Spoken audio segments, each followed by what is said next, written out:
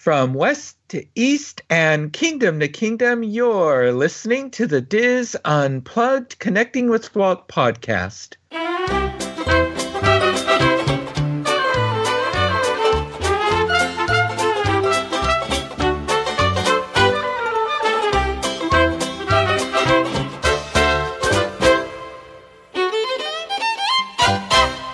Connecting with Walt is brought to you by Dreams Unlimited Travel, experts at helping you plan the perfect Disney vacation.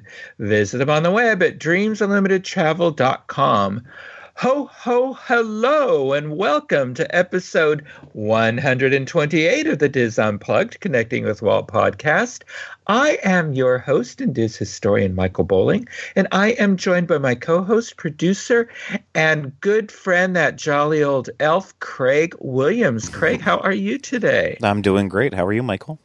I'm doing well, thank you. So this is, if folks couldn't tell, we're, of course, doing our Easter show. Yes, yeah, the most important holiday in December. That's right, if you like deviled eggs. This, of course, is our holiday show. And so, Craig and I have our eggnogs and Fireball and whatever else is we like to enjoy during the holiday season as we sort of sit back and get into this season here. So, yes. well, Craig, I was sort of out in your neck of the woods, at least sort of where you grew up. This past week, I was out for my son's graduation. He is a proud graduate from Wright State University, but I spent time in Pennsylvania. Excellent. As well. Yeah, and it snowed on the last day there. Your first snowfall of the year. Yeah, probably my last too. And but at the commencement, the student body president gave a speech, and the theme was like the Carousel of Progress. And I think my son must have thought I paid this kid. And it was all about Walt looking forward and how and change and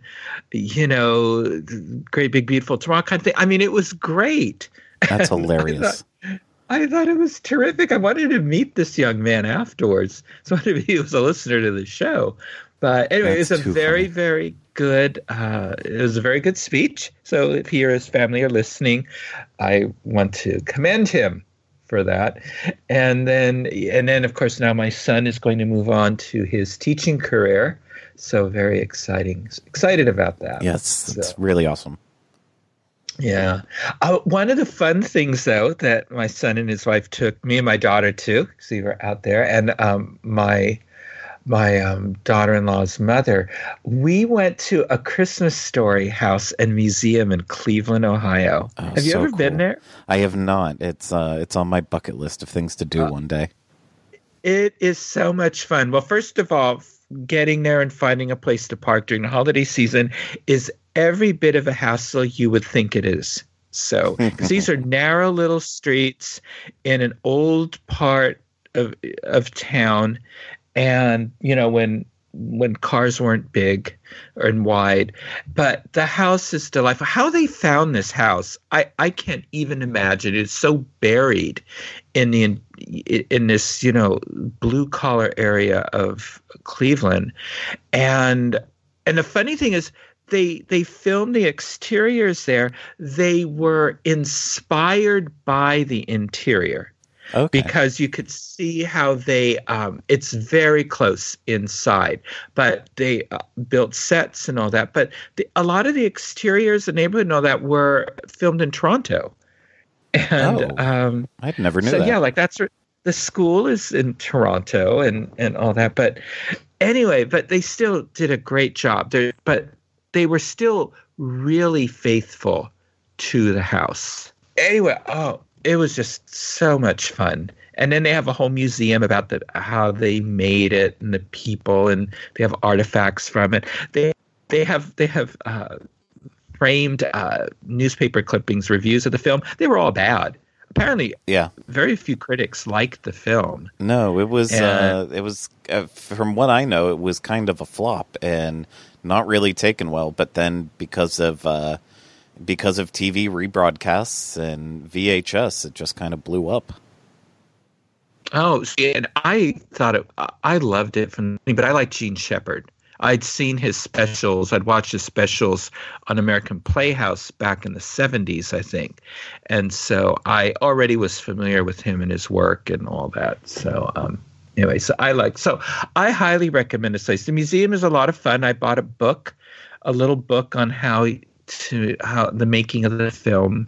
It's a nice little tabletop book. And I bought a DVD on the making of the film, and it has interviews with folks and all that kind of stuff that were involved. And then I think Showtime made a sequel to it that I think the only one from the original film was the school teacher. I think Kieran Culkin played Ralphie. And anyway, yeah. And so I only saw bits and pieces of it. So it takes place not in winter. So I had to buy it just so that my set is complete. I haven't watched it yet. That's great. Yeah. So anyway, I saw a couple of things on Disney Plus lately that I really enjoyed. Have you seen a new Pixar Spark Short, Wind? I have seen it. I haven't watched it though, so I've been falling behind on Disney Plus. I need to. Oh, well, I know you've been busy. There's been a lot of stuff going on in the Disney World back there, and I think you'll like it. It's very charming, and the backstory of it is it's very interesting, very nice story, and to watch it. You need to sort of understand. Yeah, it's very helpful then after you watch it to watch the backstory of why it was created. Okay. And you know what I've enjoyed? I've only watched the shorts for it. Is the One Day at Disney, and these are very short. They're only a few minutes long, but really interesting. Yeah, it's the shorts are a lot better done than the documentary. The documentary, it only included like 6 or 7 different people, including Bob Iger, graciously. Mm-hmm. And so I'm enjoying the shorts better than the actual documentary itself. And but I took a look at the coffee table book on it to see what to expect coming up, and I'm glad that they could be generous enough to include such important people in Disney culture, such as like Brie Larson and other people who have been doing stuff with Disney for so long. Is that in the coffee table book, or is that in this series? It's in the coffee table book, so it'll probably be in the series eventually. When I was with Tom Bell at Disneyland, I was there with my granddaughter, we looked through that book, and I just wasn't inspired to purchase it. So not even a little. I don't know. It didn't intrigue me. I don't know why, and I apologize to anybody who's in it, but and to their families, but I don't know why. It just didn't capture my interest. Now maybe after this documentary series is done, it might. I don't know. So we'll see. But do you have your Star Wars Rise of Skywalker tickets yet? I do, yes. So very much looking forward to it. I'll be seeing it. I'll already have saw it when this is released. So okay, I will not have. I've got my tickets for Sunday. So anyways, I'm seeing it. Yeah, I'm leaving for Pennsylvania on Saturday. So I had to see it. I had to see it before I left. So. Oh, okay. Are you going like opening night? Yeah. Oh, good. Okay. Well, that should be fun. I'm keeping my fingers crossed that they bring a proper close to the end of this saga. So I'm hoping they will. So I'm still feeling confident, but we'll see. Yeah. And I've been doing my vacation planning for 2020, and I've already booked my DVC villas for Destination D. Excellent. And I'm going with friends to Alani. I decided. So very cool. in the springtime, Jealous. yeah. I know, yeah. So luckily, I found a window of 7 days in the my friends are going much longer because they're coming from a greater distance, and so within their calendar, I found 7 days of an ocean view studio that that's going to be lovely. So yeah, so I'm looking forward to that. So, and I want to thank the listeners who bought me at the Dreams Unlimited 20th anniversary auction for Give Kids the World. A tour of the Walt Disney Family Museum that we did a while back. Sally and Gordon, they went to Alani recently, and they brought me back Olu, Duffy's friend. And gave it to me as a gift. He's a turtle. Ukulele playing turtle who enjoys singing songs of love. So I think my Duffy set is complete now, except I still need the little seagull that they never made a plush of, but I think they made like a key fob or something. Yeah. So I have to get him. But otherwise, so many thanks to Sally and Gordon for their very sweet gift of him. So, well, that's it. So I think that's it for our little announcements and catching up and all that. Since the start of Connecting with Walt, we've celebrated the holiday season and ended our year with a holiday episode. And this year we have a very special friend of Connecting with Walt back to celebrate the holidays with us.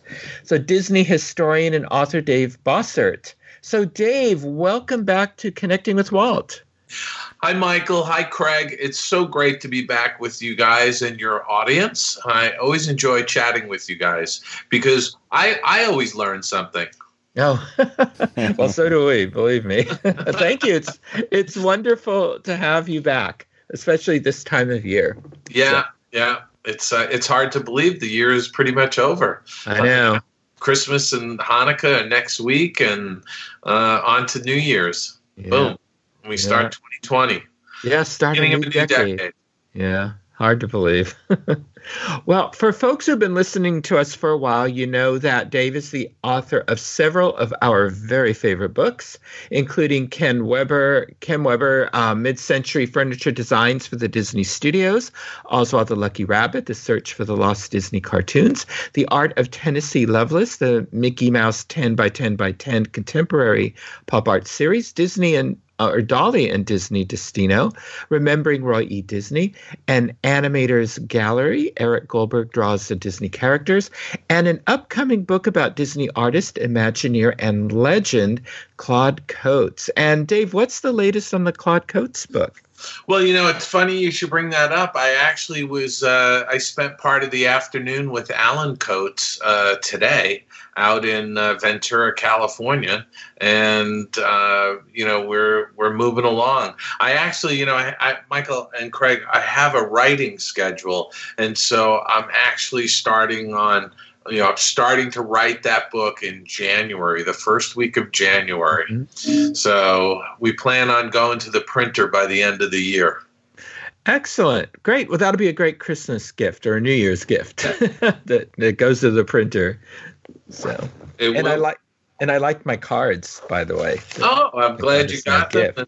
Fantastic. And just to bring up yesterday, Monday, December 16th was the 10th anniversary of the passing of Roy E. Disney, our friend.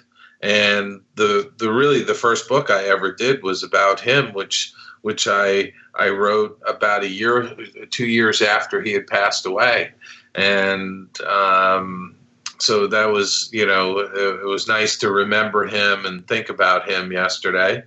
So I wanted to mention that. Oh, and on the Ken Weber book, just within the last couple of weeks, we were notified that the Ken Weber book received honorable mention in the Writer's Digest Book Awards. Oh, congratulations. Yeah, and that's actually the 7th award that book has won, which is just phenomenal. That is, and just look, all those people that said there's no audience out there for this book.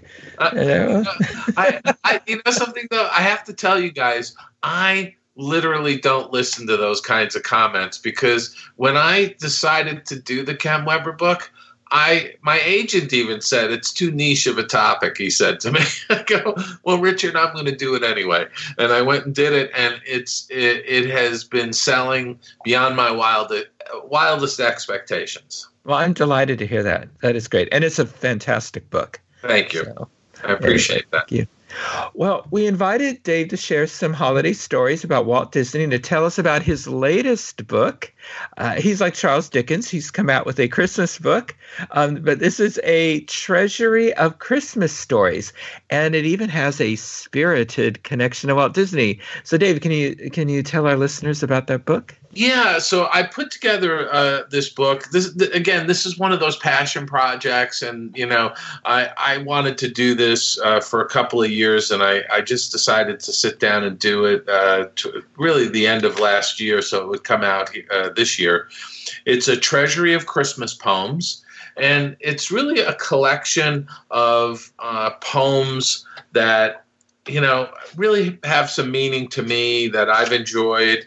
And, growing up, Michael and Craig, every Christmas Eve, my father would gather my brother and my two sisters and I into the living room, and he would read from a tattered copy of Clement Clarke Moore's "'Twas the Night Before Christmas." And I have just such fond memories of that, that I wanted to put this collection of poems together that represents Christmas and the holidays.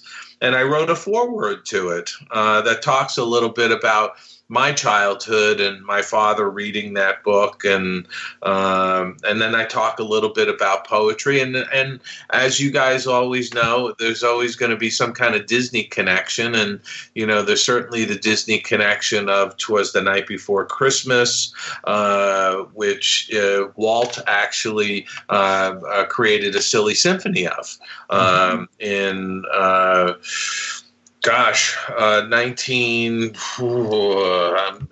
1933. And then again, Tim Burton went and put his own stamp on that with The Nightmare Before Christmas, and so I wanted to write a little bit about that, and I put this book together, and I'm very proud of it. You have a copy of it, Craig. You have a copy of it. Mm-hmm. What do you guys think of it? That was the first. I always read Christmas books during this season. That was the first book I read this year, and I loved it. I thought it was just a charming, sweet book of poems and stories, and I also appreciate how you have a little you give a few sentences background, about either the author of the poem or the poem itself. And I enjoyed that. I appreciated that. I also gave a copy to my granddaughter for Christmas. Oh, lovely. She's 10. In fact, you autographed it me for her. Yes, I did. Yeah, and when you were up in Sacramento, so I showed it to my son and his wife before. I put it in wrapped it up and all that for her. And so, she might not totally appreciate it when she's 10, but I think it's a book that she will grow up with. And at the end of the book, I'll tell everybody this. I did put a little thing about Walt Disney in there because, his favorite drink was the Scotch Mist. And, the first time I ever heard about that many, many moons ago, it always struck me as being like a holiday drink. Mm-hmm. I mean, I'm not a big drinker, but it just felt like, the Scotch Mist seemed like something you'd have around a crackling fire during the holidays, Mm-hmm. Yeah. Yeah. That's how I feel about drinks like old fashions and stuff. Because those are the drinks my father would serve when we had people over for Christmas. So...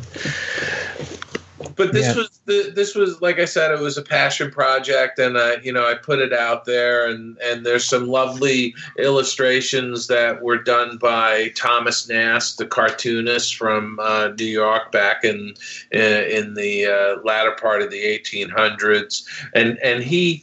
I used the Santa illustration he did for a visit from St. Nicholas, which is "'Twas the Night Before Christmas" by Clement Clarke Moore, and that really was the first time somebody had visualized what Santa Claus would look like.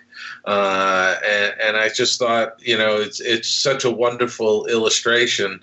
I just wanted to put it in there.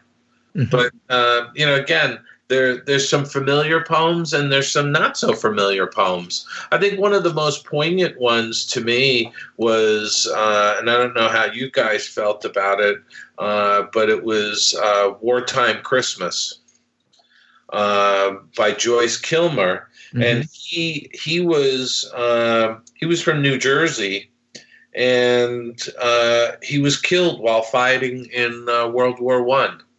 Which was kind of, very sad to me, But I liked his poem and I wanted to put it in there.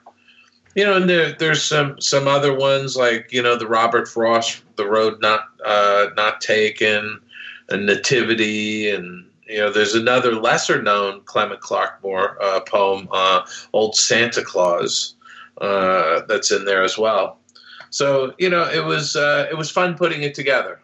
Yeah, and that's definitely going to be a book I read every year as getting ready for Christmas. So hopefully, folks will get that and it'll become part of their family tradition. Yes, I will put a shameless plug out there and tell everybody that it is available on all your favorite online booksellers. Amazon, Barnes & Noble, Books A Million. You can get it there.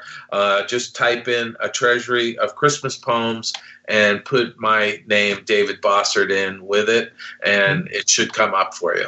Yes. Put in David Bossert. I learned that because I sent the link to Craig so we can put it in our show notes. And do not put in Dave Bossert because all of his other books come up except that one. Yeah, it's interesting, isn't it? Yeah. Yes. You have to put in David Bossert. Yeah. And I always go by Dave. And in fact, if you look at my screen credits over the years, it vacillates between Dave Bossert and David Bossert and David A. Bossert. And it was like whatever the mood I was in when they came around and said, how do you want your name to appear in the credits? So, well, Walt liked the joy of giving to others at Christmas. He liked to play Santa Claus for his friends. And at the studio, he and his secretaries maintained an index box of cards of hundreds of children of personal friends, members of the press, studio employees, and film executives. Children received individually wrapped gifts of Disney merchandise, usually one large main item, and in several smaller ones. And it was the secretaries that maintained the checklists. The ages of the children. They chronicled what each child got every year so that they didn't send the same gifts. The secretaries wrapped everything. That's like a full-time job. It became a full-time job for them.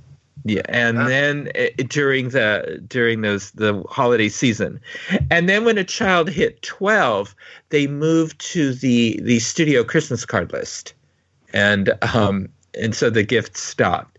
So and Walt also held an annual Christmas party at the studio. And of course, once Disneyland was built, the studio party moved over to Disneyland. So, but they still do an employee party at the studio lot. I think they just had it like a week or two ago. They do. I think I remember reading back in the 60s or so, they were still doing the studio party. And then but for a while, Walt had it at Disneyland because he wanted everybody to see the park. Right. And all that. So, anyway, so now Walt produced several Christmas-themed cartoons. And, I know Roy and some of the theater owners were against this because the theme of Christmas meant it limited the window for their release. But that didn't stop Walt. And you mentioned that, we all think of the Silly Symphonies and the Mickey shorts and all of that we're going to get into some of those. But Dave, you mentioned that he even did a couple of Oswald Christmas shorts. He did. And really, I think what everybody kind of considers to be really the first Christmas themed cartoon from Disney is Empty Socks, which was released on December 12th, 1927. That's one of the cartoons that we actually found. We haven't found the entire thing, but we did recover a little over 4 minutes of the cartoon in Norway in 2014. And it's the original length is about 6 minutes, but we have a 4 minute, 4 second sort of version of it, if you will, which is really terrific, I think. But that's kind of the first one. And then the following year, he did Sleigh Bells. And believe it or not, Sleigh Bells was actually released in July of 1928, which, of all things. And it was, we wound up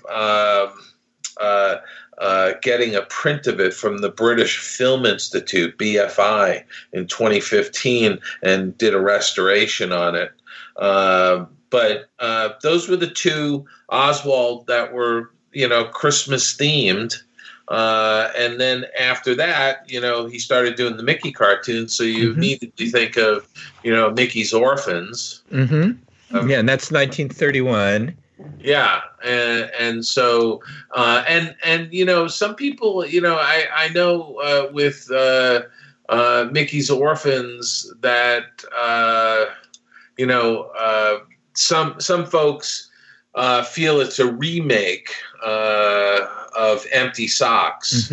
I think there's some similarities to it, but I think they're different, That's my feeling on it. Yeah, I like Mickey's Orphans. I think it's delightful. And that was nominated for an Academy Award, but it lost out to Flowers and Trees, another Disney short that was the first short to be filmed in Technicolor. Yeah, absolutely. And by the way, Mickey's Orphans was released in early December of 1931. And I think, what's kind of cool about that, and I think Walt was right, is that, you might limit your window, but you've got a cartoon that you can release every year. Exactly. Yeah. At the holidays. And I'm sure they did that throughout the 30s. Yeah. I mean, you mentioned Oswald Sleigh Bells being released in July. What a lot of folks might not realize, It's a Wonderful Life was a July release as well. Yeah, exactly. Yeah. So it wasn't unheard of for Christmas films to get an early release. But it wasn't so they could go to DVD but in time for Christmas in those days. Yeah. Yeah.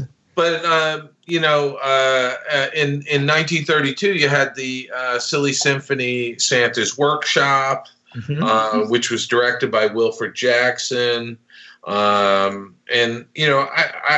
think that, to me, that was, it's an okay cartoon. But the following year, they did the first iteration, if you will, of The Night Before Christmas, based on Clement Clarke Moore's poem. And I love that little cartoon. I think it's a wonderful little cartoon. It's beautiful. Getting back to Santa's Workshop, though, too, they it's thought that was sort of the preliminary work that they were getting ready for the Snow White and the Seven Dwarfs. That the work they did in Santa's Workshop influenced their work on the dwarfs in there. And Pinto Colvig, who would later do the voice of Grumpy, he's the grumpy elf in that short. Yeah, so that's terrific. And Nightmare Before Christmas, it had some big names behind it. It had, of course, the big Musketeer Roy Williams worked on it, Hamilton Lusk, Dick Humer, Hardy Gramatke, who wrote Little Toot, the children's book. Yeah. So and you know who else? And I don't think a lot of people know this guy's name, but Hugo Diorsi. He did a lot of the effects animation on the exterior and the interior of the house. And he went on to be part of the first effects department, special effects department at the studio. And he's one of the artists that worked on that wonderful Monstro the Whale sequence and that ocean water and all of the, it was him and Cy Young and Josh Metter. Those were the guys that made up that first effects department. Mm-hmm.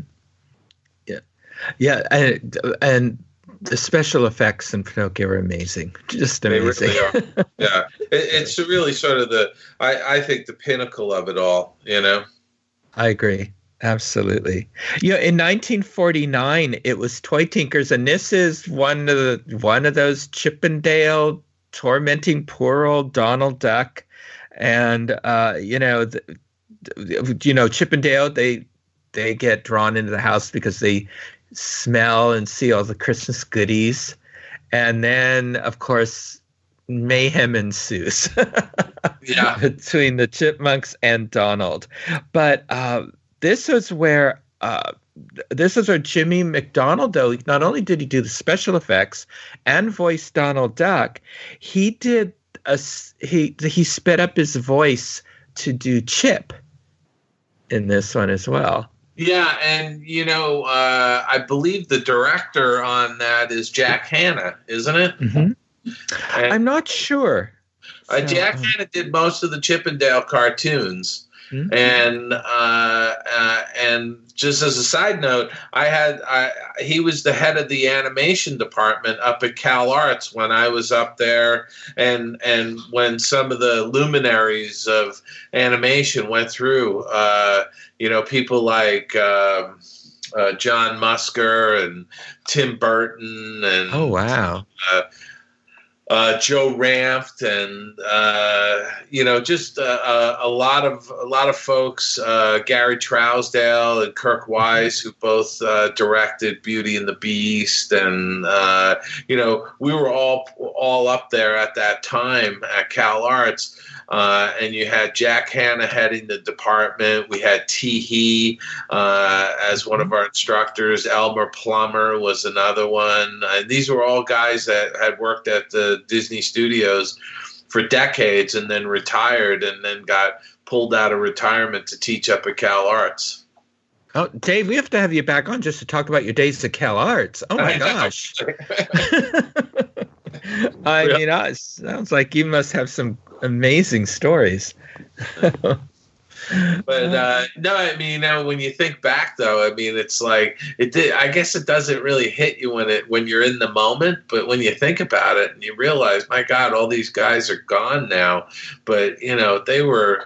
It's amazing. I mean, Jack Hanna directed and was a story guy on a lot of the Donald Duck shorts and most of the Chippendales. So that's kind of and he was a great guy to sit and chat with. Mm-hmm. He's a real rugged individual. I'll put it to you that way. Yeah, and then next is one of my I watch this every year. It's Pluto's Christmas Tree from 1952. Yeah, and it's on Disney Plus. A lot of what we're talking about is on Disney Plus. Oh, of course, absolutely. Which is what I'm very excited about. But what can you tell us about Pluto's Christmas Tree? I love this one. What's interesting about Pluto's Christmas Tree to me that strikes me is that there was this stylistic shift that happened at the studio at the end of the 1940s with Cinderella. They went from that European book illustration kind of style that was used in Snow White and Pinocchio and some of the other films, and they went more graphic. And you can see it starting to happen in Alice in Wonderland, but it really, is prominent, Mary Blair's influence with Cinderella. And so in the 1950s, there's a much more graphic look to the animation. I'm sure you guys are familiar, and probably some of the folks in the audience, with the UPA style of animation that was being done. It's a very graphic style animation in the 1950s. You can see a little bit of that influence in Pluto's Christmas Tree. If you look at the design of Mickey, he's got a little bit more of an angular graphic design to him. Yes, that's especially noticeable at the very beginning when he starts to decorate the tree. Yeah, you really see that. You can really see it, And again, this is directed by Jack Hanna. This cartoon, and you got Dan McManus is one of the guys credited with the effects animation. He was one of the greats. Yale Gracie doing layouts. He was a pal of Claude Coates's, and eventually went on to work at Imagineering. So it's really. It's a wonderful cartoon with and by the way, Fred Moore worked on this cartoon. We're talking like, towards the, it's towards the end of his life, because I'm just gonna take a look at this real quick, because I think it's worth talking about him, because Fred Moore is one of those talents. He died in 1952, and this cartoon was released in November of 1952, and I have to say, he, in fact, I just got here, November 23rd. 1952 was when Fred died, and this was released on November 21st. Wow. So he died 2 days later, and it's really kind of a shame, because Fred was the guy that refined Mickey's design and did the Sorcerer's Apprentice Mickey, which to me is like, that is the Mickey design. I agree with you. He's so dimensional and just beautifully proportioned, and that's all Fred Moore, And by all rights, he should have been, quote, one of Walt's 9 old men, But he had his own demons he was dealing with. He did, but a brilliant man. Yeah, but when you look at Pluto's Christmas Tree and you see, you can really see some of these guys that are just in the prime of their careers. Just really a beautiful cartoon. I love watching it. It's so much fun. I just laugh all the time when I watch that. I do. I love my favorite scene is when the chipmunks pose as a candle. Yes. A candle. Yeah. I love that. And I know Craig and I talk about that, because I know Craig wants a set of those candles. A little chipmunk candles. Yeah, they're missing out on that for merchandising. So someone needs to get on it. They really are. They should. They would sell out of those every year. Before we went on air, Dave, you and I talked about we're focusing on Walt's time, but we talked about that there's a couple of films that are from more modern times that are definitely worth mentioning. I definitely think so. I mean, Mickey's Christmas Carol. What's interesting about Mickey's Christmas Carol, it's a retelling of the Dickens story. But what's interesting about it is that this is really a transition film at Disney Animation. This is a film where, it's transitioning from the the old timers, the 9 old men are all retiring around this point, and so you've got this whole new group of artists, animators coming into the studio, and when I look at the credits on that picture, it's just absolutely amazing to me. You've got Glenn Keane, you got Mark Henn, you got Ed Gomber, Dale Bear, Randy Cartwright. The backgrounds. I mean, you got Jim Coleman, the great James Coleman, who's a friend of mine. I was just I just celebrated his 70th birthday with him earlier in the year, and he's just an incredible painter. He was head of backgrounds on that picture.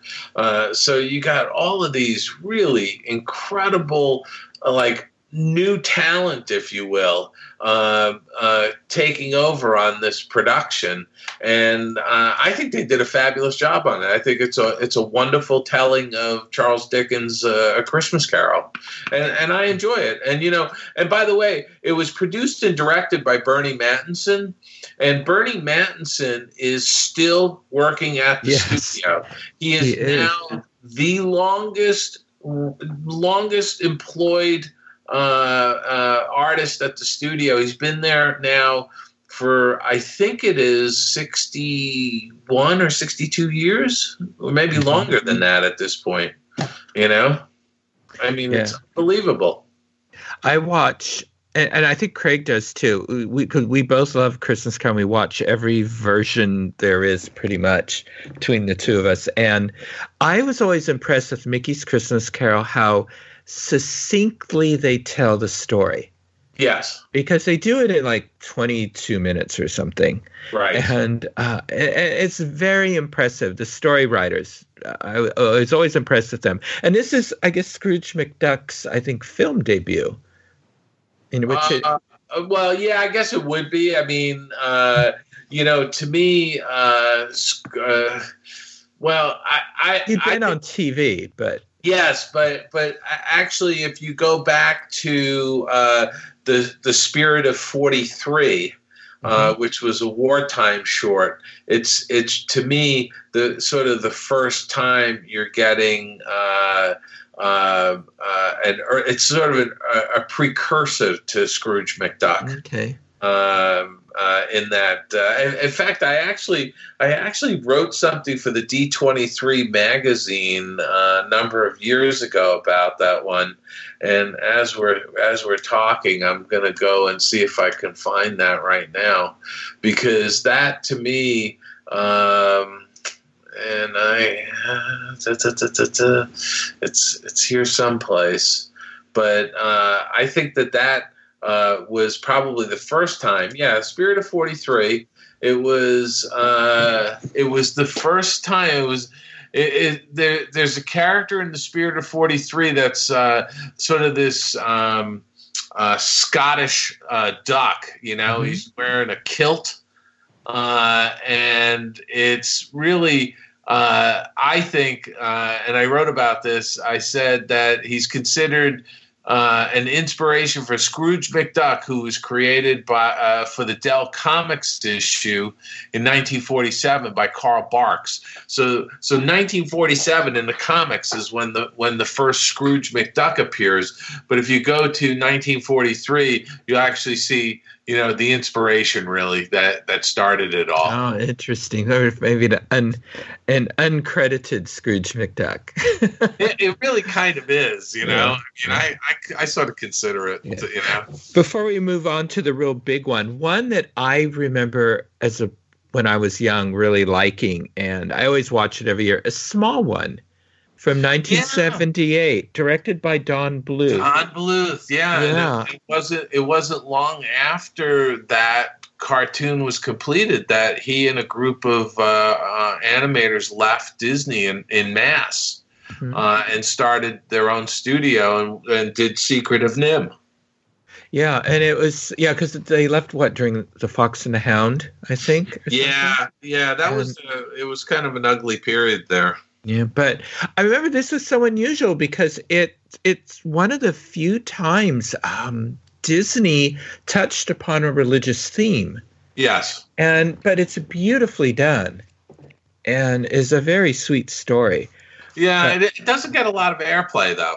No, it doesn't. Not anymore. I remember for a while it used to be on television with some frequency, but now I have it on DVD. So. Yeah. I wonder if it's on Disney Plus. Have you looked for it? I haven't seen it on Disney Plus. Yeah. So now the big one, of course, is Tim Burton, your classmate. Tim Burton's A Nightmare Before Christmas. Well, actually, Tim was at CalArts a couple of years before me. Oh, okay. When I got there, I think he was already starting to work at Disney. All right.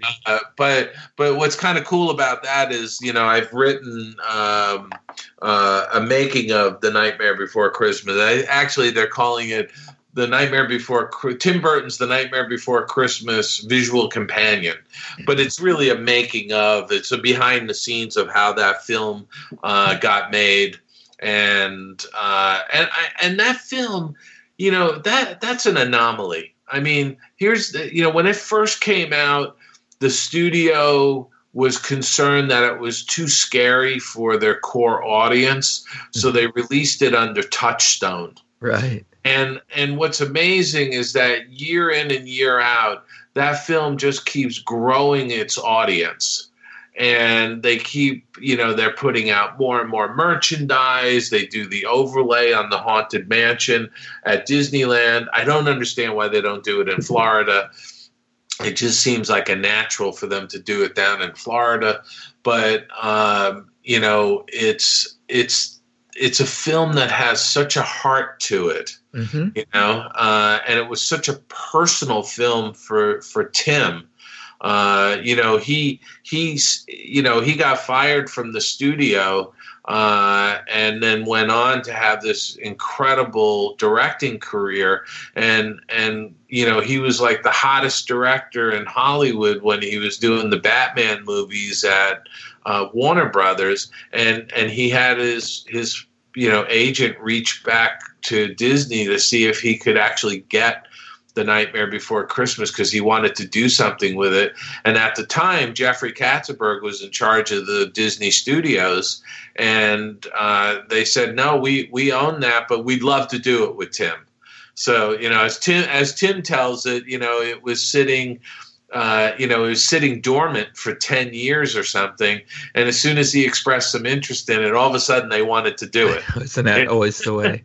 And he had to really fight, because I've read a bit about how they make it. It's fascinating, just the whole process. Yeah. And, like the number of faces they had to create for Jack. Yeah. But he had to fight so hard for the aesthetic of that film, even down to that Jack's eyes were black.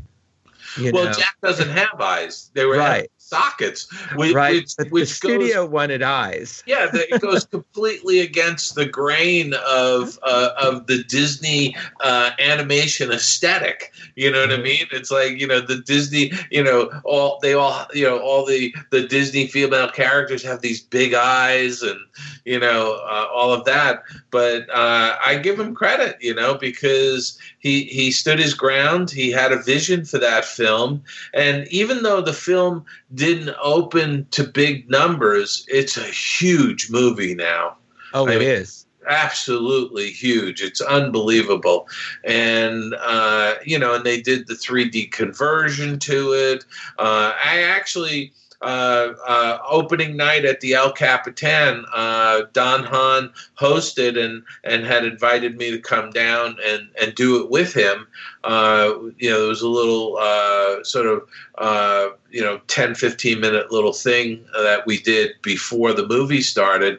But every time that I go to the El Capitan, I bring my wife and my daughters with me, and we will stay. A lot of people, who go up on stage and do these introductions, once they're done, they bolt out of the theater. I got off stage and I went out and sat in my seat in the audience, and we stayed and watched Nightmare Before Christmas in 4D, which was fabulous.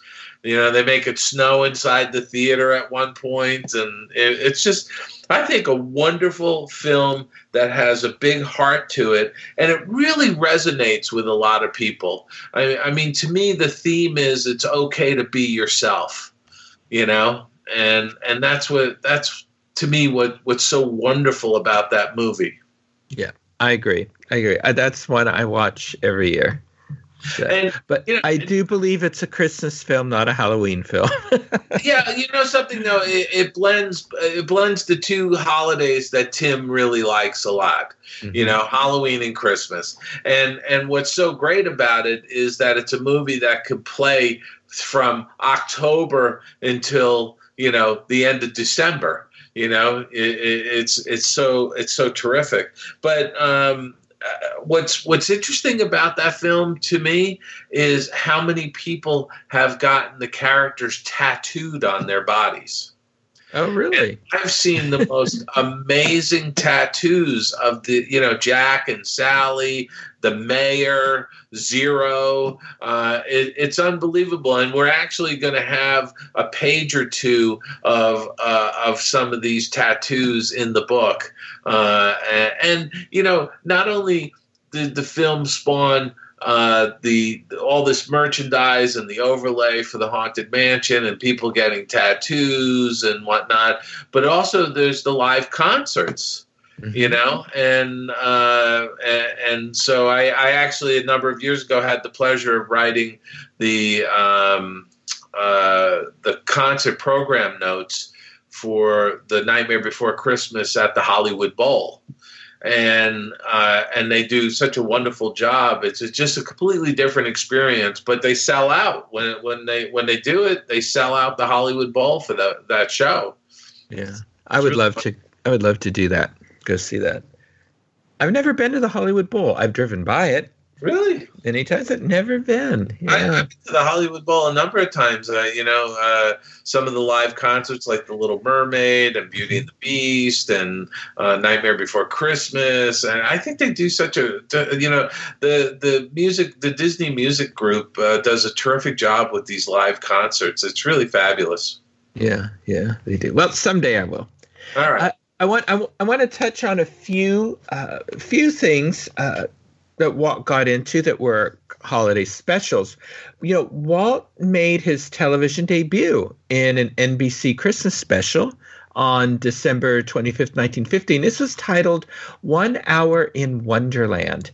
And, you know, RCA had been pushing for a long time for Walt to do some sort of a show for them. And Walt didn't know if he wanted to do it and, you know, how it would go over. And Walt, it's hard for us to believe now, but Walt was actually uncomfortable being the host. So he recruited his really good friend, Edgar Bergen, to help host the show with him. And Edgar Bergen, kids out there, you know, Google him. He, of course, was wildly popular at the time with his marionettes, Edgar Bergen, Charlie McCarthy, Mortimer Snerd, and all that. And the funny thing is, yeah, Edgar Bergen was the best ventriloquist on radio. it was the weirdest thing. And but he had a wildly popular radio show. His television show would debut with less than a year after 1 Hour in Wonderland, and his television show would be wonderful. Of course, he's the father of Candice Bergen, that all of you who watch Murphy Brown. I was just about to mention that. Yeah, and this was, you know, Catherine Beaumont was in it, and you know, as the voice, she had been the voice of Wendy and Peter Pan, and she was also the voice of Alice in Wonderland, and this helped promote Alice in Wonderland. Roy and Walt were a little concerned about how that film was going to be received, and they thought this is a good way to prime the pump. But there were two sort of unsung little stars in here, and of course that was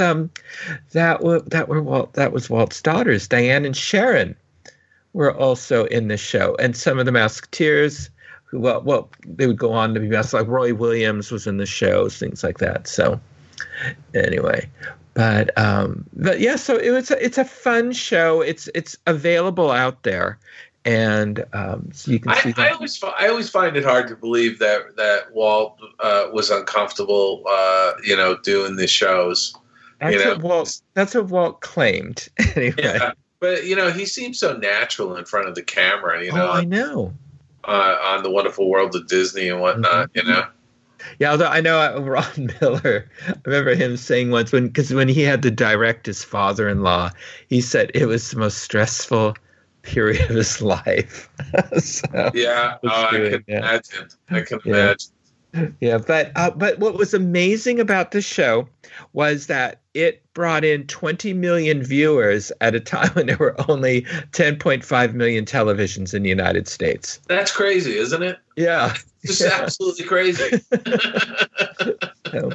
And his second television Christmas special aired on CBS this time. The previous one was supposed to air on CBS, but Coca-Cola, the sponsor, felt CBS didn't have enough affiliates to air it, to make it worth their while. So it got switched to NBC, but some of the CBS affiliates also aired 1 Hour in Wonderland. That's great. But it moved to CBS on December 25th, 1951. It was just called the Walt Disney Christmas Show, and it was to promote the animated feature Peter Pan. But they showed no clips from the film, which is fascinating. But they had like Bobby Driscoll and Catherine Bowman on it. What was really interesting about this, though, it was sponsored by Johnson & Johnson. And as part of the arrangements they did with Walt is that they installed televisions in children's wards in hospitals throughout the United States so that children who couldn't be home for Christmas could watch this special. Oh, that's awesome. I know, isn't it? That's just so awesome. Yeah, I thought that was neat. Those are some of the little stories that you don't really people don't normally hear about. Like I know the company, the Disney company is one of the largest wish granters for Make-A-Wish Foundation, and a lot of people don't realize that. And the company doesn't promote it, and I respect them for not promoting it, but they do a tremendous amount with the Make-A-Wish Foundation in helping sick kids, Yeah, absolutely. Craig, didn't Give Kids the World, didn't they say that 1 out of every 2 wishes is a Disney? Yes. Is related to Disney? Yeah, which you can imagine why for any kid out there. So yeah, absolutely. Yeah, because the Diz is our official charity is Give Kids the World, and so we work closely with them. That's great. Yeah. So anyway, and the second television series Walt poured a little more money into, but these were both still done, like with duct tape and and all that. And so these 2 specials were so popular, though, this gave Walt the idea that, hey, he could produce his own television shows. And so, but a Disney Christmas special I look forward to as a boy was the broadcast of From All of Us to All of You that first aired on ABC in December 19th, 1958. And then it started re-airings in 1963. And this is the one that started out, Walt introduces it, and, Jiminy Cricket sings the title song From All of Us to All of You. I think Hazel George, the nurse, might have written the lyrics for it, but I'm not sure. I'd have to go back and re-look that up.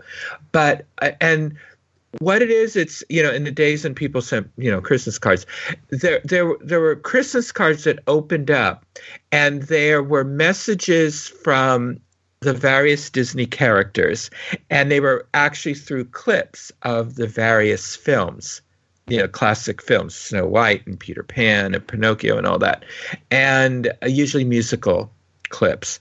And then at the end, especially starting in 1963, they would substitute, one of the original clips with whatever was the most recent Disney release. And I love this. And they dinked around with it. They would cut the song sometimes from All of Us to All of You. And, of course, Walt was removed after he passed away and all that. But what is fascinating about this is a version of this is still broadcast in Sweden, Denmark, Finland, and other countries. And there is a host, and it presents it live, playing the role of Walt Disney, and then a snippet of the most recent Disney film is added. And I wrote someone who's in Sweden today to confirm, is this still playing on Christmas? And he said yes. And it's like 40 to 50% of Sweden sits down to watch this. And once in a while they'll dink around with it, like they'll try to pull Ferdinand the Bull or something from it, and people scream. They scream. This has become a tradition.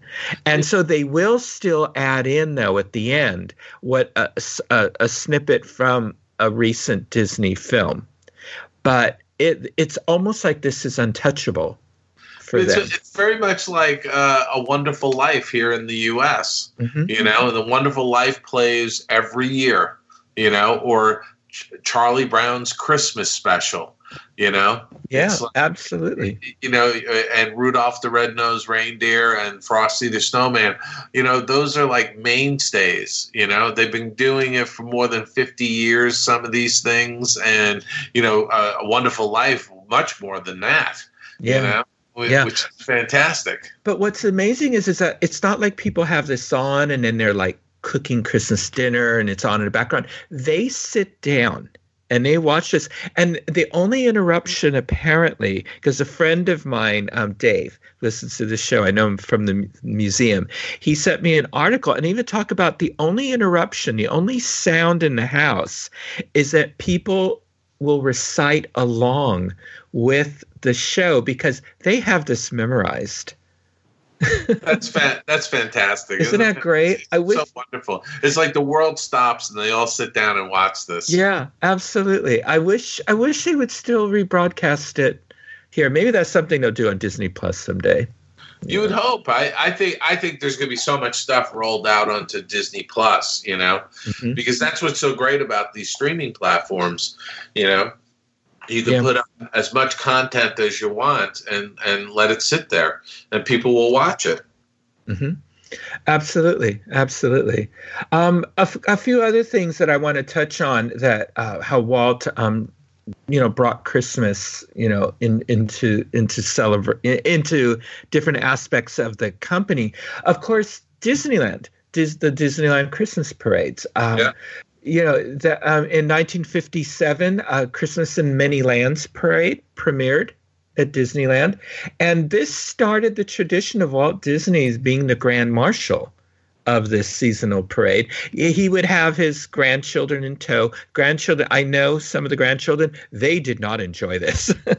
They did not enjoy being the center of attention riding in Walt's touring car, with this. You even see Joanna there's a photo of Joanna all laying down in the seats so nobody will see her. But Walt loved this, and this is part of his.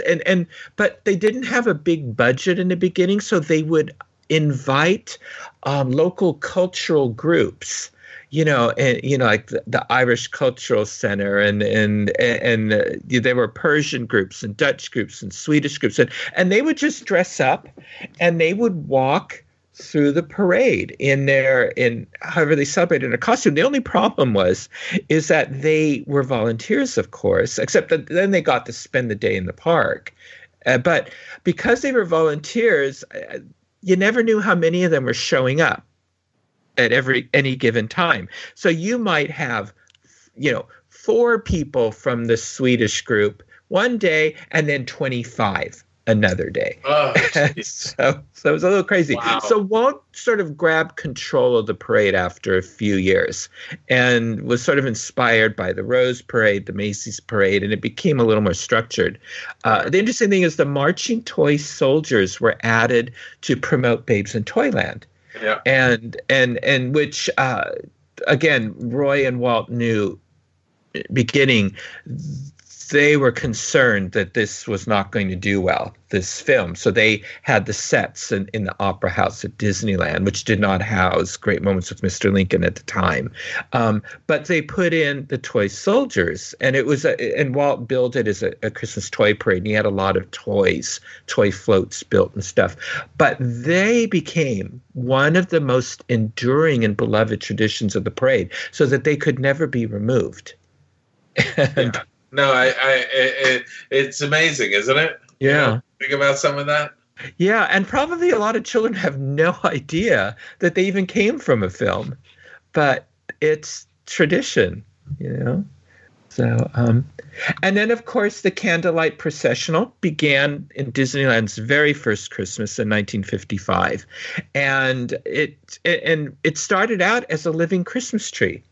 Performed in Main Street at the railroad station, and it was performed by the Western High School Choir of Anaheim. But when their director retired, Walt just sort of took it over, and Disneyland cast members assumed the roles. And then it just sort of grew. And that's continued to this day. Absolutely. They do all of that. It's, and they do multiple nights now. And I when I was working at the studio, I can remember, months before Christmas, people talking about having to go to rehearsals and this and that, Yeah. Oh, yeah. And and when Walt Disney World opened in 1971, excuse me, they immediately had the Candlelight Processional, just a couple of months later after the park opened. And then that grew and grew. And then, of course, they moved it over to Epcot Center, where it runs for a long time. So you have a good fighting chance of getting a seat there as opposed to Disneyland. Oh my gosh, Disneyland is such a zoo at that point, Yeah. I was there a couple weeks ago. Yeah, when they had it. Yeah. So, and then finally, before we get into another big thing Walt did, of course, during the 1964-65 New York World's Fair, the final scene of the Carousel of Progress was set during Christmas with jingle bells. That's right. Sort of playing in the background, because at the time, it was a different holiday that was celebrated in each scene. When the attraction was moved to Disneyland, the final scene was redone. And so it was much more elaborate and decorated, this final scene. But in the background of that Christmas scene, there was a large picture window through which you could see the towering Cosmopolitan Hotel that was the centerpiece of Walt's planned experimental prototype community of tomorrow. Yeah, that he was going to build. So, anyway. And something, I've often said this when I've talked about Epcot. I think they could still they have the ability and they could do it. They could add apartments or condos or whatever you want to call them for people to live around Epcot. Mm-hmm. To really take it to Walt's full vision. That would be a really interesting concept. So, Craig, would you and Kylie be moving into Epcot if they did that?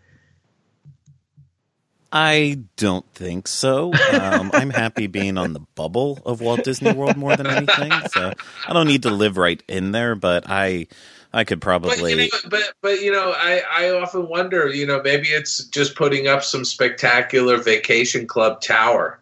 See, I could see them doing that. Now, where after Epcot closes, you still allow the people staying in the tower that they could go wander around if they want to. I'm sure that poses its own problems, but. I'm not thinking about any of that. I'm just thinking about how cool would that be, That would be fun. So now earlier we talked about, you'd mentioned, Dave, how the Walt Disney Company, it's involved in charities, like Make-A-Wish, and it doesn't, and Give Kids the World, and it doesn't say much about it.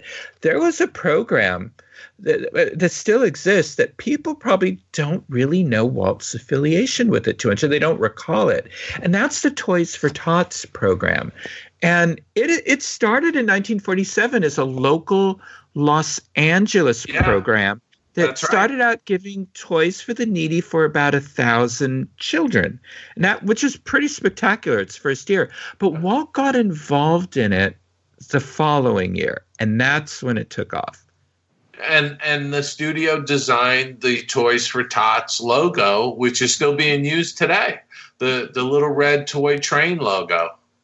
Yeah, which I think is pretty fantastic.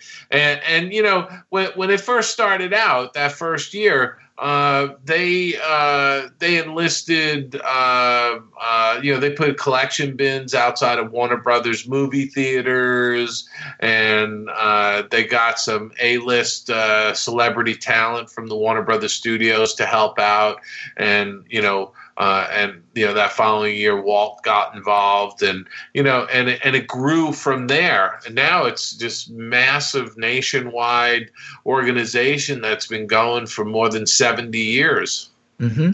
Yeah, Walt, I remember when I was young, Walt did television commercials for Toys for Tots, always standing by one of the bins. Right. With toys, and there was always like a Mickey Mouse stuffed animal, stuffed plush sticking out of it, stuff like that. Yeah.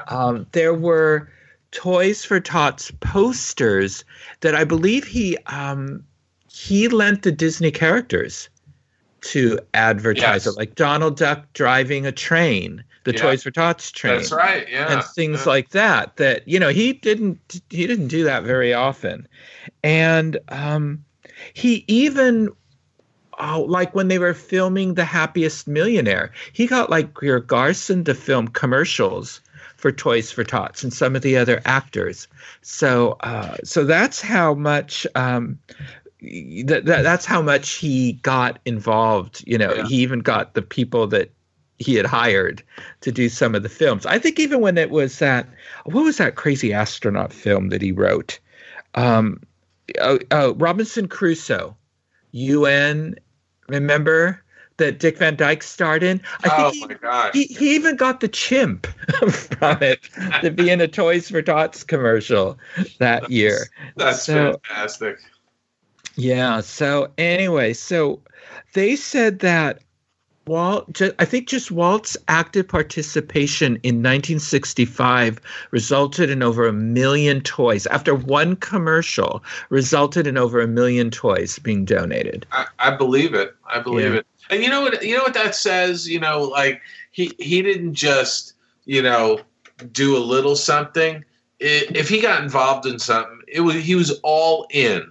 Mm-hmm. And I use that term specifically because I think it must have been ingrained in some of the Disneys, because Roy E. Disney decided when back in 1983 that he was going to step up to the plate to save the company.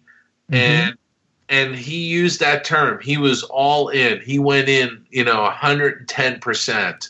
And, I think that when you look at Walt, when he decided to do something, he went all in on it, He did. He didn't just, dabble with it a little bit. Mm-hmm. Yeah, and there were other charities that Walt was very involved with, like the John Tracy Center for like hearing impaired children and their families. Yeah. And, he even had Mary Blair, I think. They did the community chest. Yeah, there was Lend a Paw, if you remember that little short. The community chest was the precursor to the United Way. Right. So they really did get involved in a lot of that kind of stuff, which I think is fantastic. And it's nice that the company continues that tradition. I agree. Yeah, he even did a lot for St. Joseph's Hospital right across the street. That's where he right. Passed away. Well, he donated the land to the hospital. And also the just across the street is the Roy and Patty Disney Family Cancer Center. Mm-hmm. And the family made a substantial donation for that facility to be built. That's wonderful. Yeah. And Walt would send even like his artists over sometimes just to draw pictures for the children. And over there and stuff like that. For many years, the employees, the doctors, nurses, and people that worked at St. Joseph had access with their hospital ID to the Disney studio lot to use the commissary. Oh, wow. I didn't know that. Yeah. And I'm going to give you another somewhat tongue-in-cheek little bit of a story here. The Disney Triangle. Have you heard about the Disney Triangle? I don't think so.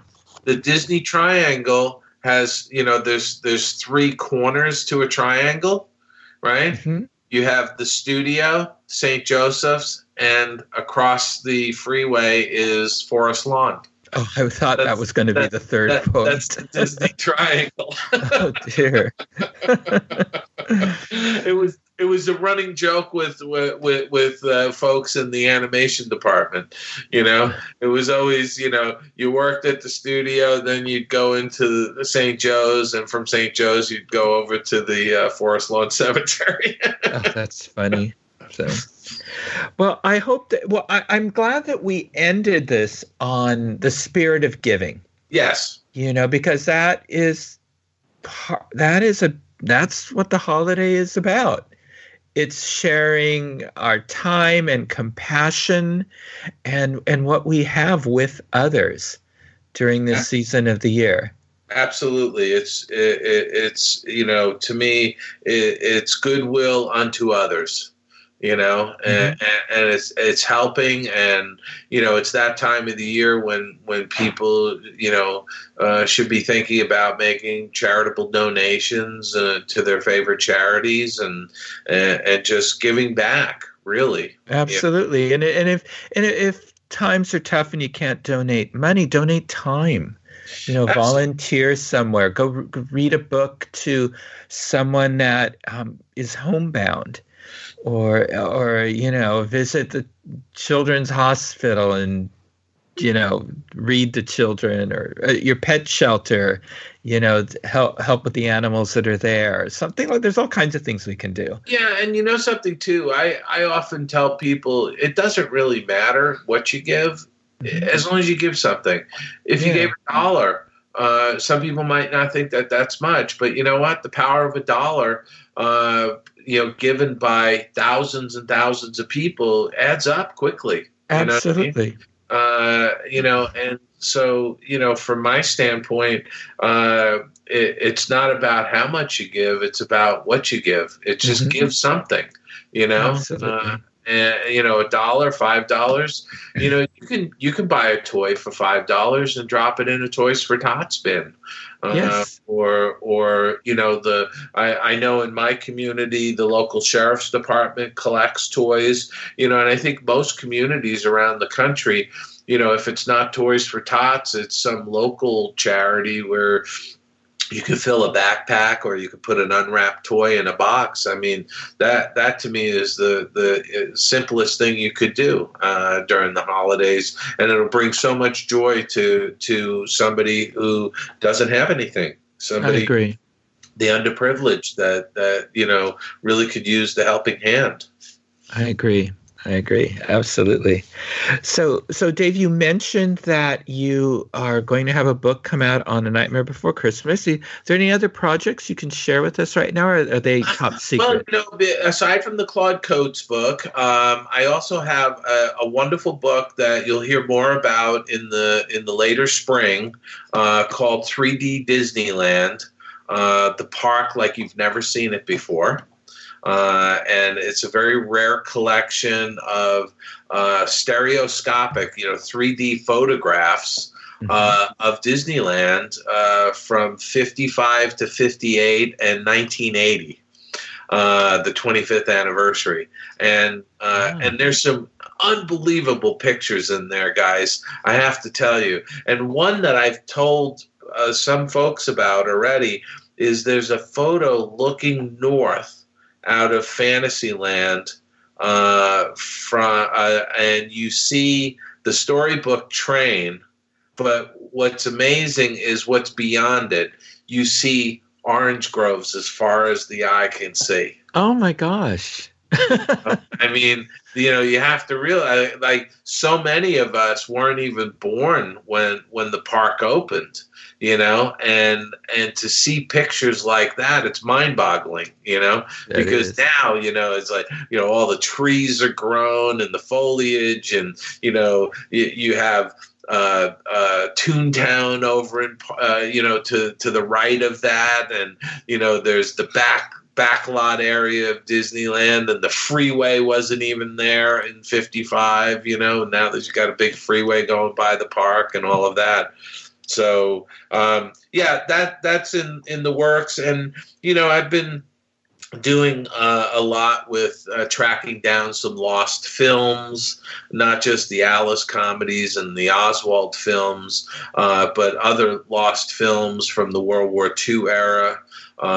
So I've been writing about some of that material. So there's a laundry list of things that I can't really talk about right now, but they go out for. I have projects that are slated out to 2024. Oh, that's great. And I think some of them will be surprising to people, and hopefully, they'll be excited about them too, So, but I take on projects that I'm excited about, that I really want to write about, and I want to write about things that haven't been written about. And I want to show people things that they haven't seen before. Like this collection of 3D photographs of Disneyland is something that's out of a private collection. They've never been published before.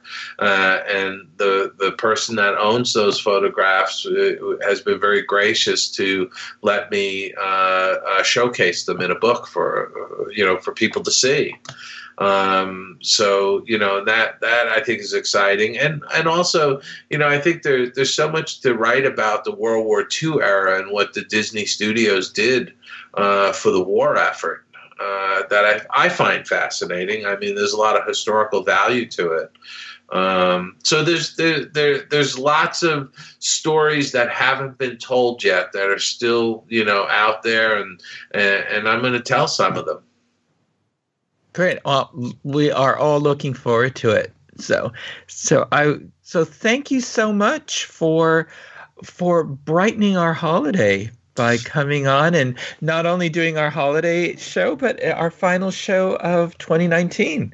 Which is amazing, and I really appreciate you guys inviting me on, and it all started because of this a treasury of Christmas poems. It did. And you said, you wanted to do a holiday edition of the podcast, and I said absolutely, I'd be happy to go on. I'm glad you guys like this book. It's a delightful book, and again, like all of your other books, it is so it's such a joy to hold. It's a piece of art, isn't it? It's a piece of art. I'm holding mine right now, by the way, and I have told people it appears to be a leather cover, right? It does, but it's not quite. But it's not. I tell people it's a vegan-friendly cover.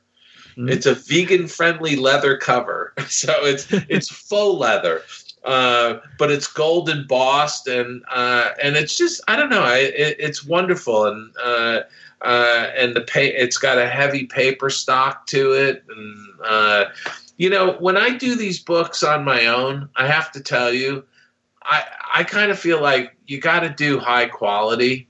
It's like, do it right, do it top quality, or go home. Don't do it at all, and I'm very proud of this little book, and I hope people will go and check it out, and get a copy of it. Yeah, and it makes a nice little gift as well too. Yeah, it's kind of a stocking stuffer almost, but it's I think such a beautiful little book that you could put this on a coffee table or an end table during the holidays. Absolutely, for friends and family and guests to pick up and peruse if they want to. Absolutely. So, anyway. That's where mine is right now. So yes. So thank you very much for having me on and talking about this book. That really is, you get a little insight into my childhood when you read the foreword. That's wonderful. Yeah, that's A Treasury of Christmas Poems by David A. Bossert. And of course, we will have a link in our show notes to where you can pick that up. Thank you so much, guys. I really appreciate it. And I wish you and, both Michael, you and Craig and your entire audience, I want to wish everybody just a joyous holiday season. It's spend time with loved ones and just, enjoy being with one another and celebrating the holidays. Thank you so much, Dave. And very happy holidays and Happy New Year to you and your family as well. And we look forward to having you on the show again in 2020. I'm going to be there. I'll tell you. The next time I come back, we'll talk all about 3D Disneyland. Excellent. That to me is going to be it's going to be a really terrific book when we get it finished. I'm looking forward to it. Thank you so much. Thank you, guys. Happy holidays. Take care. Bye-bye. Thank you. Happy holidays. Bye-bye. That was fun listening to all of Dave's stories and reminiscing about Walt through the years and how he celebrated Christmas and shared it with others. And I think that's the most important thing. And now it is time for us to share This Week in Disney History with all of you.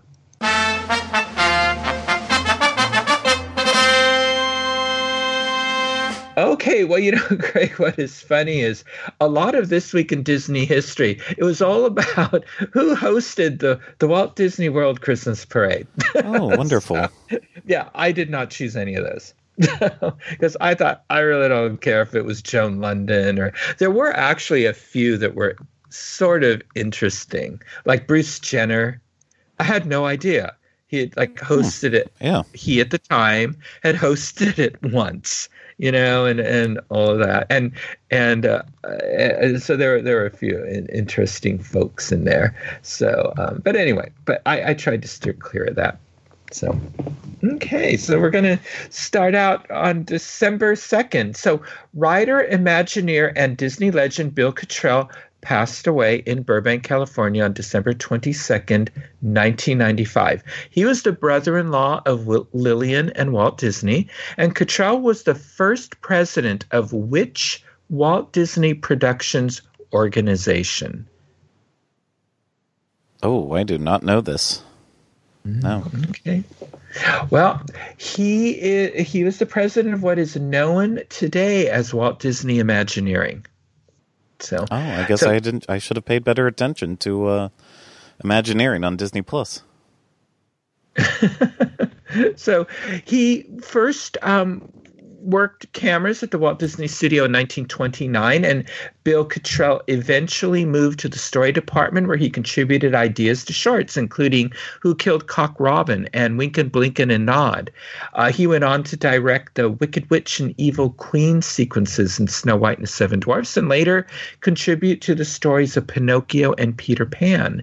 He was one of the driving forces behind Disneyland's creation. So Cottrell was one of Walt Disney's most trusted advisors. So definitely a name to be remembered. So, yes. Okay, December 23rd.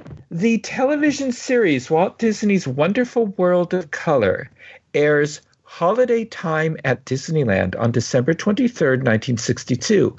Walt begins the episode with an iconic holiday scene of himself that has been replayed multiple times over the decade. What is Walt doing in this scene?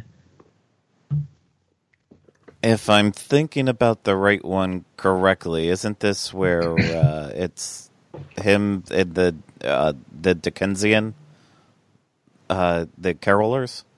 Uh-huh. Yeah. Yeah, and Walt starts the episode. He's ringing a bell. He has his back to the camera, and there's Dickensian clothes Christmas carolers singing in front of Sleeping Beauty Castle at Disneyland, and then Walt turns around, and even Santa Claus, who's portrayed by actor Carol Maxey in this, stops by to chat with Walt Disney. Yeah, that's right. So, I love this episode. Yeah, it's a good one. I need to track it down here in the next couple of days. Yeah. I know it's on a DVD somewhere. Isn't it in the Disney Treasure series? It could be. So I don't remember though. It is. Huh. I'll have to look into it. Sure. Yeah. Okay. December 24th, Christmas Eve.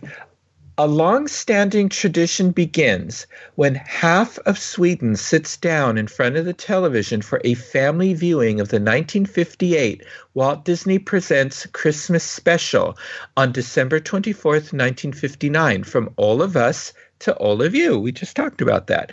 Or as it is known in Sverige. Okay, I want to apologize to the country of Sweden and all of our Swedish listeners. Okay, it's Kali Anka och Hans Vonner Oskar God Jul. What does this translate to? Oh, I have no idea. I couldn't even make a guess. Well, you would think it would be from all of us to all of you, wouldn't you? There seems like there's too many extra words in there. Yeah. The interesting thing is it translates to Donald Duck and his friends wish you a Merry Christmas. Why Donald? Because he's more popular. It's the only thing I can think of. Like, when Dave talked about, we talked about the Toys for Tots program, and I had remembered they had a poster of Donald Duck riding in the train. Walt chose Donald rather than Mickey because Donald was more popular by that time. And it was all about getting the donations for Walt. So he wanted someone that would attract people to reading that poster, and it was Donald. So, well, anyway, Kali Anka, for short, I'm not going through that name again, it will air without commercial interruption at the same time on Sweden's main public television station, TV1, on Christmas Eve, when Swedes traditionally celebrate the holiday. For the next 50 years, Kali Anka, typically one of the three most popular television events of the year, with between 40 and 50% of the country tuning in to watch. It will also become a tradition in Norway, Denmark, and Finland. And in researching this and writing my friend in Sweden, as I mentioned earlier, apparently France and even Russia have versions of this program that they show yearly. Just not us. Not us. I know. I don't get it. I think we need to write Disney Plus and say we want this. Agree. So, yeah. Okay. Alrighty, December 25th. Merry Christmas, gang. On December 25th, 1939, the Lux Radio Theater, with the cooperation of Walt Disney Productions, presents a scene-by-scene adaptation of an upcoming animated feature. What is the name of the feature?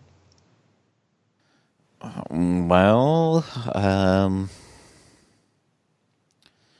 thinking about what was going to be released at that time, I doubt it would be Dumbo or Fantasia coming up, so I'm going to say Pinocchio. You're absolutely right. Pinocchio, which is scheduled for a February release. This cast for this special Christmas broadcast includes Dickie Jones as Pinocchio, Christian Rubb as Geppetto, Cliff Edwards as Jiminy Cricket, Charles Judels as Stromboli, Walter Catlett as Honest John, Frank Darrow as Lampwick, and Evelyn Venable as the Blue Fairy, but with Gracie Nielsen supplying her singing. I remember when I was a boy, they were still running reruns of radio shows from back in the day. Oh, that's cool. And Lux Radio Theater was one of the ones that they always reran. But I don't remember hearing the Disney ones, because they did more than one for Disney. And I don't remember them ever replaying those. Anyway, December 26th, Walt Disney's staff begin packing up on December 26th, 1939. What are they preparing for? I believe this is when they were going to move studios. That's right. They're preparing for the move from the Hyperion Avenue studio in Silver Lake to a new one in Burbank. The success of the 1937 Snow White has allowed Disney to build a new modern campus on some 51 acres of land. Actually, the money, as I learned a while back, allowed them to purchase the land. It took a little more resources to build the studio. It is designed around the animation process at the large animation building in the center of the campus and adjacent buildings for the story department, the music department, the ink and paint departments, and other functions of the studio. The move will take a little over a week. Okay. All right, December 27th. Walt Disney appears on the cover of Time for the magazine for the first time on December 27th, 1937. What other event took place that week that is mentioned in the article? Just going to take a guess on it, but I'm going to say I think this was right around the time when Snow White came out. You're absolutely right. The publication profiled Walt Disney the week Snow White and the Seven Dwarfs was released. And they called the film the most ambitious animated cartoon ever attempted. All right, December 28th, Imagineer and Disney legend Don Edgren passed away at the age of 83 on December 28th, 2006. He had a role in building several Disney theme parks and led teams building which thrilling attractions? I'm going to go ahead and just let you tell me on this one. Okay. Well, Don Edgren, again, I bring these up, not that I think there's any chance of either of us knowing this, but we should remember these guys, these names. Don Edgren was an engineer. He supervised construction of the Matterhorn, the original Pirates of the Caribbean, and Space Mountain attractions, amongst others. Oh, okay. Yeah, that is important. Mm-hmm. And that is it. That is our final history quiz of the year. So you did pretty well. Not too bad.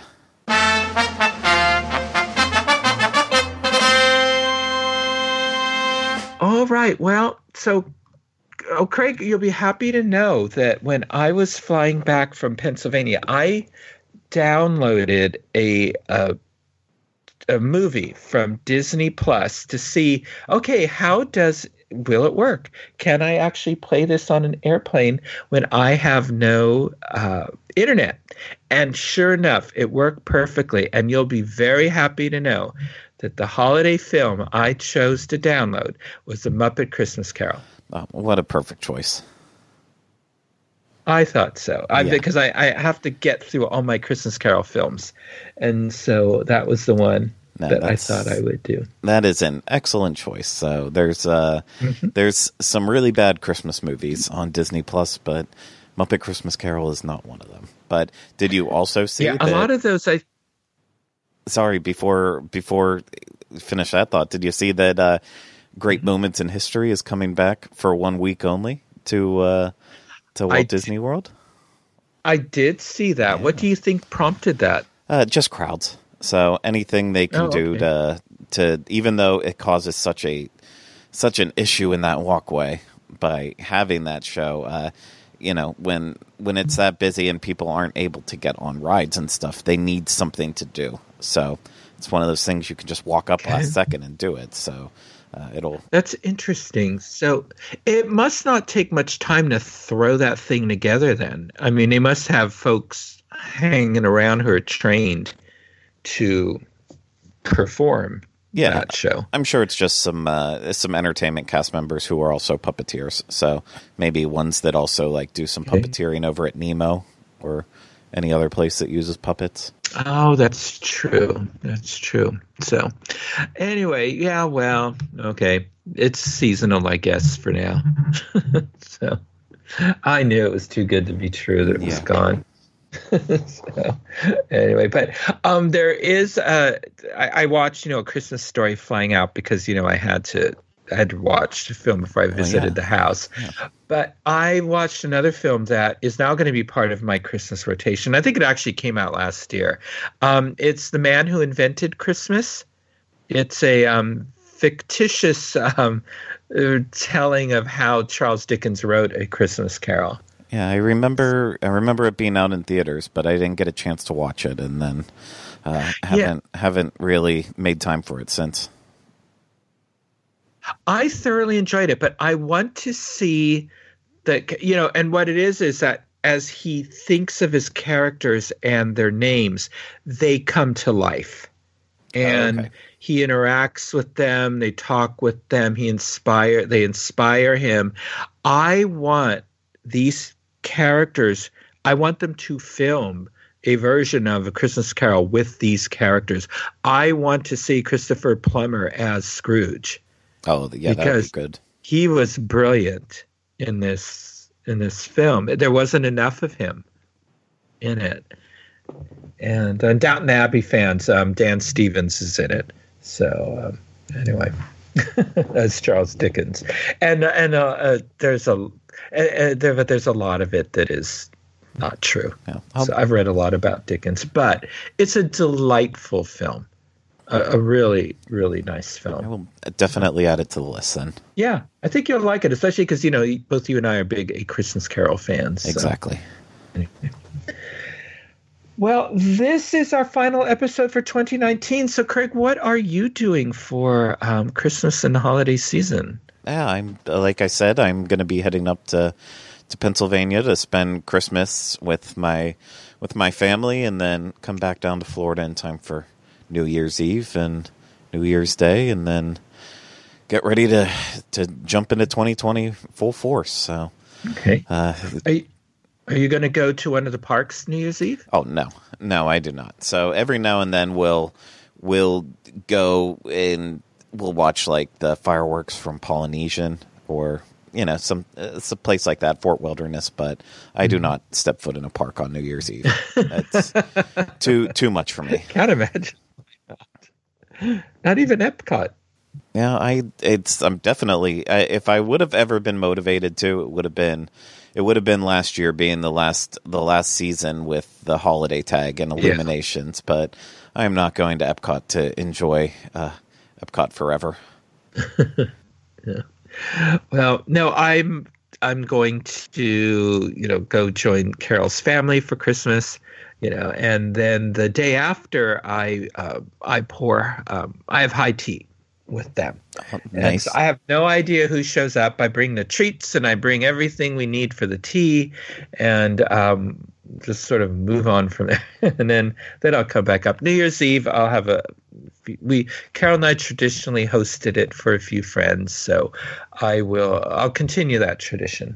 So and that's about it. And then March into 2020, which I am hoping is going to be a much better year. So anyway, all right. Well, we hope that 2020 is that. Well, we hope for all of you as we approach 2020 that you will have a happy and joyous holiday season. We look forward to being back with you on January 10th, 2020, with more stories to connect you with Walt. And so for me and Craig at Connecting with Walt, to all of you, a very Merry Christmas, Happy Holidays, and a joyful New Year.